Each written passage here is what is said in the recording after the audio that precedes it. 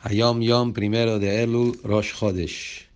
Cuando el Tzemach Tzedek tenía 9 años, le dijo el Alter Rebbe: recibí de mi moré, de mi maestro, el Magid Mezrich, que él recibió de su moré, el Baal Shem Tov, que él escuchó de su moré famoso, que eso se refiere a Achia Shiloni, que desde el segundo día de Rosh Chodesh Elul hasta Yom Kippurim, todos los días hay que agregar en Teilim 3 capítulos de Teilim por día.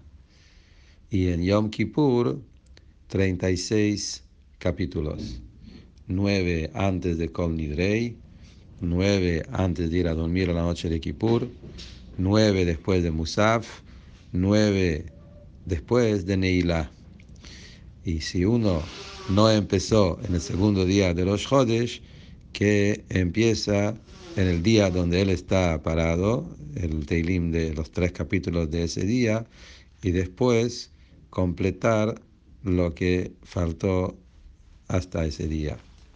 Así que desde hoy, primero de Elul, segundo día de Rosh Chodesh, agregamos los primeros 3 capítulos de Teilim, y así cada día 3 capítulos más hasta Yom Kippur, como dice acá.